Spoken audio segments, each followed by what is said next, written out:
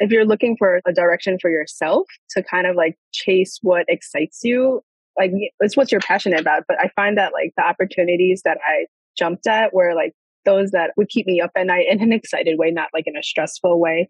And I would take on opportunities in my previous firm outside of my projects just because I was interested in them. And then I started creating events at work or like joining committees that the work I didn't tire me out. I was like looking forward to doing that kind of work. And then when this opportunity at Monograph came, I felt the same way. Like at the end of the day, I didn't mind doing more work on it. So I think that's a good way to find your own path. Don't look at other people, because if you see what they're doing and then if you feel you have to do the same thing and it won't align with you and it'll just cause you stress. So chase what makes you happy. I think that's a pretty good life advice for 2022. Welcome to our Roundtable Chats, a fast-paced discussion series dedicated to opening up the conversation in the architecture and engineering industry. We want you to join in the conversation each week where we share what inspires us, what we want to improve in the industry, and how we can help each other get there. This is a new event, and we'll be joined weekly by members of the Monograph growth team here. Everyone on the roundtable today studied and practiced in the industry, so we're very aware of the pain points and stressors that come with working in the industry. We're encouraged from participation from the audience like yourself, so just raise your hand and we'll bring you on so you can share your own experiences and thoughts. With that, I'd like to thank my co-hosts here, Joanne and Sylvia from the Monograph team. And I guess I'll kick it off with the question. So what was your understanding of architecture or being an architect when you were in school or just starting out? And how did that compare to your view on the profession now? Sylvia, we can kind of start with you. I think when I was in school, you don't really know exactly what you're getting yourself into, or at least I didn't. And my understanding was that like there's all these famous designers out there that design beautiful buildings, and that's what I should do, like our design projects in studio, right? Like there's always some kind of like interesting form making you're answering a problem. Like it's just my own head in the game. And then when you start working out as an intern, you follow kind of the example of your principal or boss in the office. So it's always centered around just like one central person, usually like pulling a lot of weight or like having a lot of lead or direction in the project. But ever since coming to Monograph and just exploring all the different places that project management and designs happen and exist, now like my understanding is that like any person can be impactful on a project.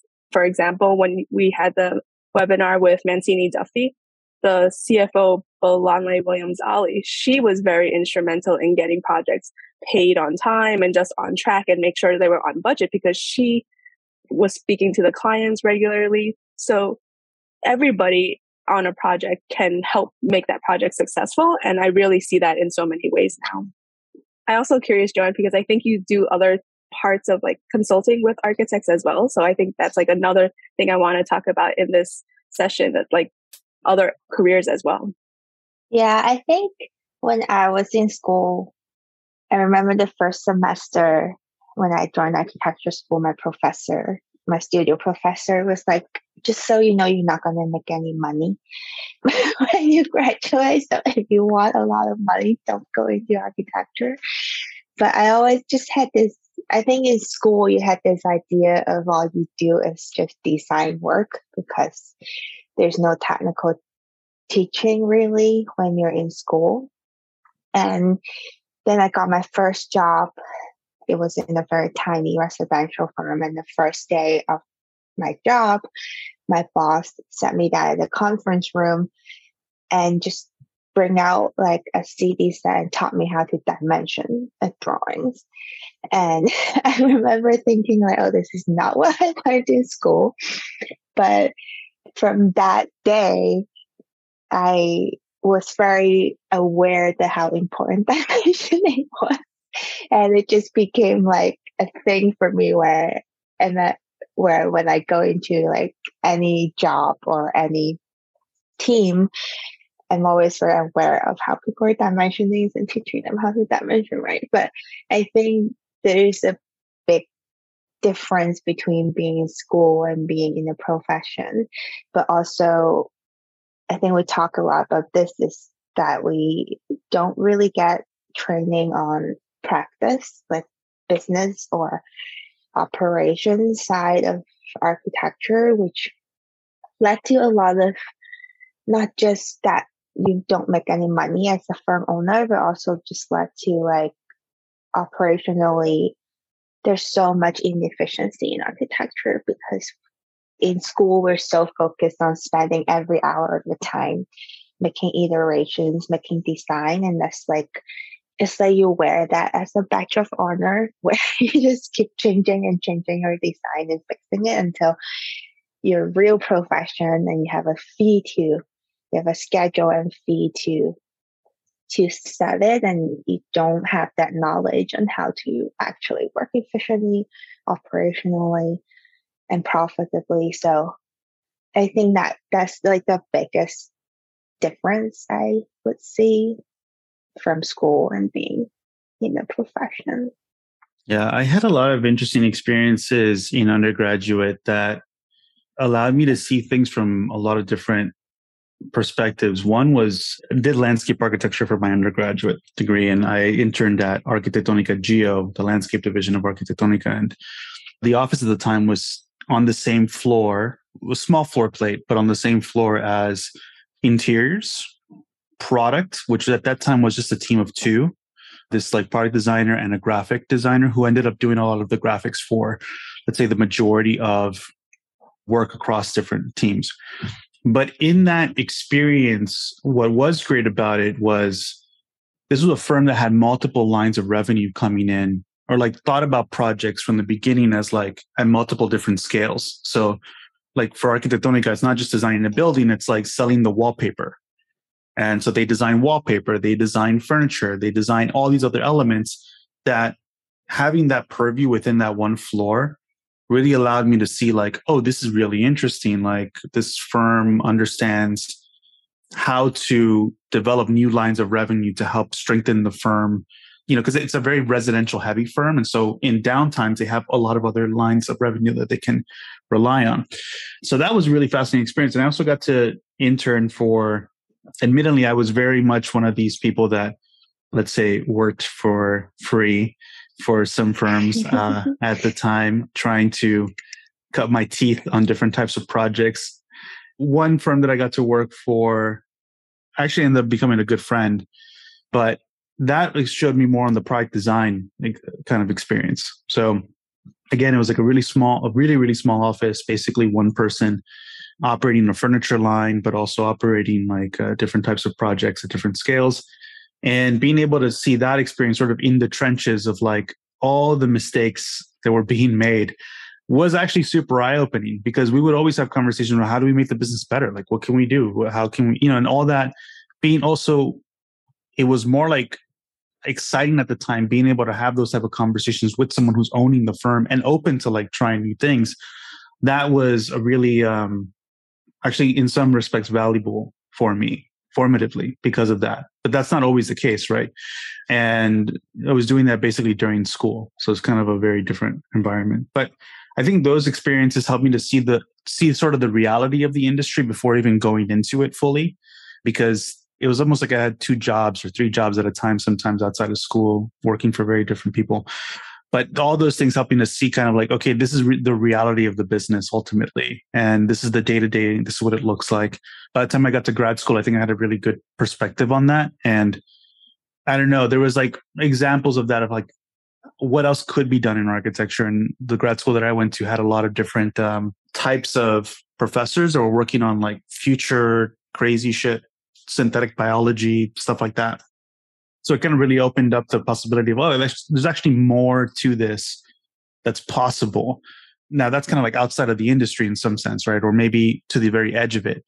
But even within the industry, I think those other examples that I mentioned really helped to show me like, okay, there's something here. There's other people involved in this process, whether it's in business development or operations, that are making this thing run. And having examples of leadership at Arquitectonica that were really amazing to me showed me actually there's other things at play here that are maybe more even interesting than actually designing the building itself. I'm curious to see then what, from your perspective, Joanne, like what are the other opportunities or potential professions that you've seen along your trajectory. I know that you work a lot also as so was mentioning on like personal branding, things like that. Like you've met a lot of different people that are working in different ways within the profession. Where are you seeing like a lot of opportunity? I think in tech, probably there's a lot of AEC startups that I think would hire architects. And then when I tell architects that, they often don't believe me. And I think oftentimes they get stuck in a mindset where you're an architect, you can only do architecture type of work, like drafting, like designing, but I think we have so many more skills that we can utilize in other settings. And I mean, the three of us here all became a marketer, but I'm sure there's just so many things. And I know a lot of architects that go into like UI UX design, but when I tell them that, because a lot of people will come to me and ask for advice on how to make a switch in their career. And when I tell them that, just look into some AEC startups, because I think those type of startups, while they're a tech company, some of them still need architects. Like if they're a startup doing, let's say, shipping container houses or AV houses, and they still need architects to design spaces. And they also need, even if you go into like UX design, I think when you have an architecture background, those type of startups would appreciate more. But oftentimes when I tell them that these type of startup would actually hire architects, like some people are like, are you sure that they would just like hire tech people? But I think one of the things is also being willing to learn something new. I love it because architects are so busy and at their full-time job, they're already so burned out. And they would come to me and say, is there anything that I can switch to without me learning anything new or getting a certificate or getting a new degree? And while it might be possible, I do think that if you do want to make that switch into a new profession, you do have to put in some work, learning something new. Doesn't matter if it's UX or marketing or operations, that a tech startup would appreciate. Just putting in a little bit of time to learn something new would, I think, be very helpful in the long run. Sylvia, what's your take on this? I like how Joanne was saying that, like, architects do have so many skills. And I had a conversation with someone from school recently, like, can you make the jump easily? Like, and I feel like you almost can. Like granted, you probably have to kind of show that you are a quick learner, but I feel like we learn so many programs like on the job that, like, how can you get experience in every single program of so many years? I think it's very common to see memes about like, you need to have like 10 years experience or like a master's degree in architecture to get hired these days. And it's like, okay, well, like, how do I do that if I don't have the experience? So yeah, those opportunities to find are, I guess you got to like really just lean into what you're passionate about. And then we kind of touched about this in last week's roundtable, like find what you're passionate about, do it because you love it, and then like find the value in that and then show that to other people in some way. And I think that's where the marketing comes in. I don't think I intended to be a marketer, but I do see the importance of it now. Like if you build a building and no one knows about it, how does that help your firm? Or like if we make these events and we don't publicize them, how does that help the greater architecture community? So we should really give value to all the other professions that help make our overall industry work well and survive and prosper. I'm actually very excited for today's discussion because actually my friend and I have a small project that we are working on, interviewing people within the architecture and interior design industry. Initially, we were just trying to find out and talk to contractors, subcontractors, expeditors, suppliers, and so forth to find out how we can work better. And we got so many great answers and advices that we never really thought of from all these different people from various industries at different stages of their careers. We met so many interesting people, or actually, we met the same people we used to meet on a weekly basis, but these people became sort of somebody to us after understanding and being exposed to a bunch of layers being added from sharing so many of their different background stories. Like, we met a mill worker who I used to work with, came from Israel to travel and sightsee New York around the 1970s when he was in his 20s, stumbled at a mill workshop in Midtown Manhattan and just sort of decided to move to New York for good. Or a contractor who used to be a lieutenant in Israeli military, sort of kind of used his skill set learned from military to construction, being able to manage operations, working with different set of people around. And these things, we never really talk about it in a professional setting. The only thing we used to discuss was when we would expect to see progression in construction work, supplementary documents we needed to provide, followed with occasional jokes and stuff. But yeah, I mean, it's really interesting. Like, you will find multiple people. I mean, basically, I think we should all accept that careers are nonlinear today. I mean, I think the average tenure at a company right now is around 2 to 3 years. And so that is just the new normal. And if you look at it from that perspective and you're really thinking about what are the kind of meta skills that you should be learning that are applicable across various types of job types or opportunities, right? Like, knowing Revit is really great, but knowing how Dynamo works might actually be more of a better skill than knowing how Revit works, because the logic of like manipulating data is probably leverageable in other contexts than knowing the very specific way of how to use a certain tool, because that tool could change, a whole new tool could come out, right? I mean, if you spend your whole career using Illustrator, now Figma exists. Now some of those things are transferable, right? But it's another way of working, and maybe collaboration is the thing that you gotta like really work on next as a kind of meta skill. So I think, that I thought it was fascinating that Jasmine's anecdote about the Israeli, military person that came and then decided to apply the same knowledge and background that they had in logistics, probably, and all those things into construction. It just shows that people inherently are malleable. Now, I think what that also means is recognizing that too, that like you should have a growth-oriented mindset when you're approaching things, as opposed to maybe a mindset that could be more based on fear, right? Mm. The fear of failure, the fear of not taking that, or maybe more conservative fear of of wanting to stay with the status quo because you think it's safer, when in reality, nothing is safe. I think it's also, architects are extremely good at learning new things, especially software, because we're always learning. Like when I was in school, it was AutoCAD, and then just kind of keep learning new technology.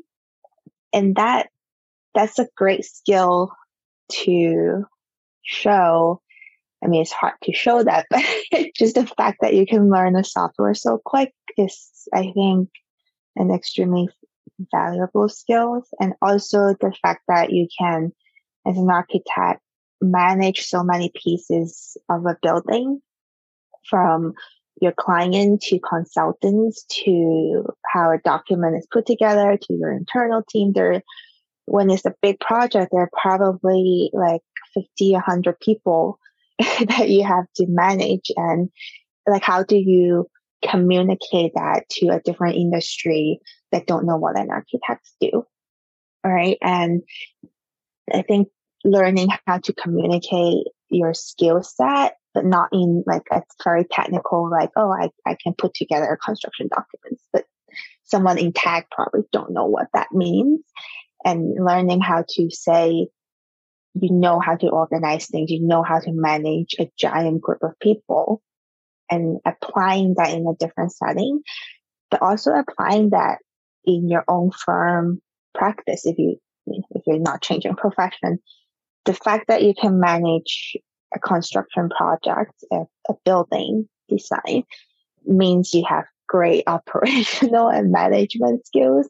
It's just that we're not applying it to the business and practice side of things. So something I think about too is you could look at your role within a firm. Let's say you're an architect or a designer, and you look at it solely from like the assignments that have been given to you.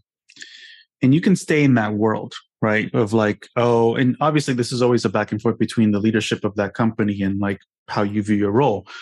But if you view your role differently and you say, well, yes, I am a designer and yes, I have to do this type of work and I have to do this. But like, if you figure out ways in which to allocate time to just step back and think about the way that you're working and then suggest on improvements on like how to, it's basically like much more situational awareness about what you're doing in relation to the outcomes that you're trying to drive.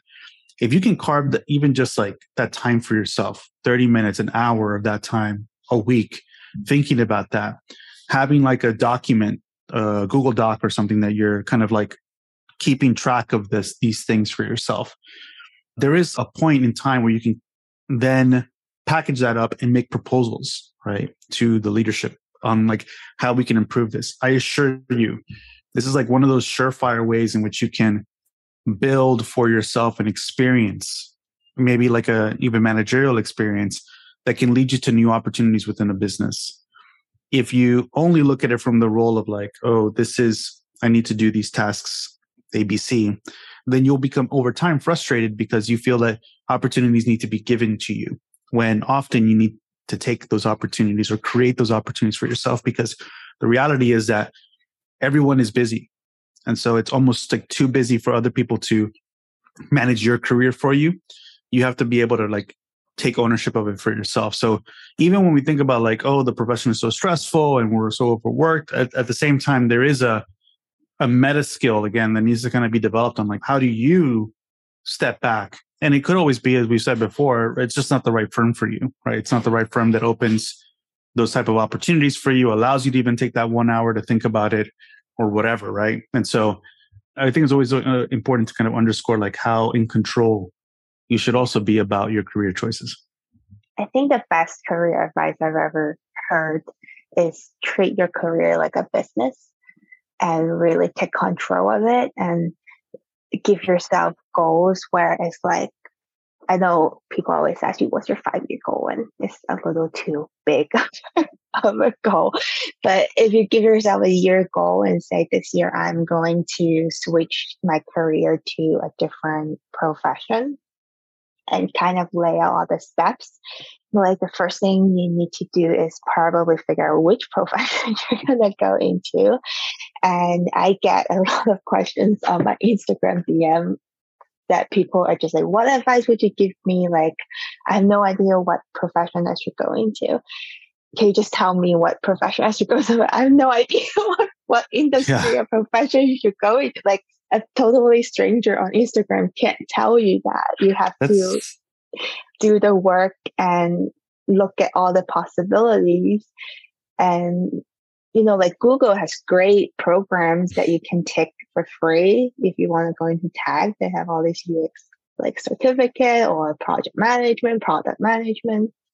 You could look into that. You can look into there's so many free resources nowadays online that it's like if you just have no idea where you can go, just look at all the different possibilities and figure out a path. And there's like no right or wrong path. It's like, let's say I want to go into marketing, if I try it for 6 months and I hate it, and I just listen to marketing podcasts, and if I hate it, then I can switch to a different focus and try to learn about that too. But I think you're right that you have to take control of your career and try new things yourself instead of asking a stranger like me on Instagram what direction you should go into. Such a huge burden to put on you too. It's like, hey, take control over my life here, please.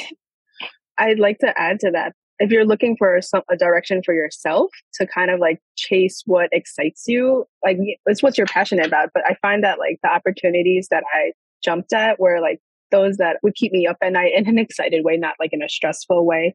And I would take on opportunities in my previous firm outside of my projects just because I was interested in them. And then I started creating events at work or like joining committees that the work I didn't tire me out. I was looking forward to doing that kind of work. And then when this opportunity at Monograph came, I felt the same way. Like at the end of the day, I didn't mind doing more work on it. So I think that's a good way to find your own path. Don't look at other people, because if you see what they're doing and then if you feel you have to do the same thing, it won't align with you and it'll just cause you stress. So chase what makes you happy. I think that's a pretty good life advice for 2022. That's such an awesome way to end the conversation too. Thanks everyone for joining us today. We'll have a conversation about making money moves next week. Yeah, that's right. So look forward to that. Feel free to follow us on any of the social channels. If you haven't yet, sign up to our newsletter, join our community, community.monograph.com. From the three of us here, thank you so much. Hey, it's Sylvia from Monograph. Thank you so much for joining us here. At Monograph, we're building the #1 practice operations platform for small to mid-sized architecture firms. Monograph is designed for architects by architects. Over 450 practices are using Monograph today to run the business side of architecture. You can start a free trial or sign up for a demo today at monograph.com. Find out what a practice operations platform like Monograph can do for your firm. Get started at monograph.com. Talk to you soon.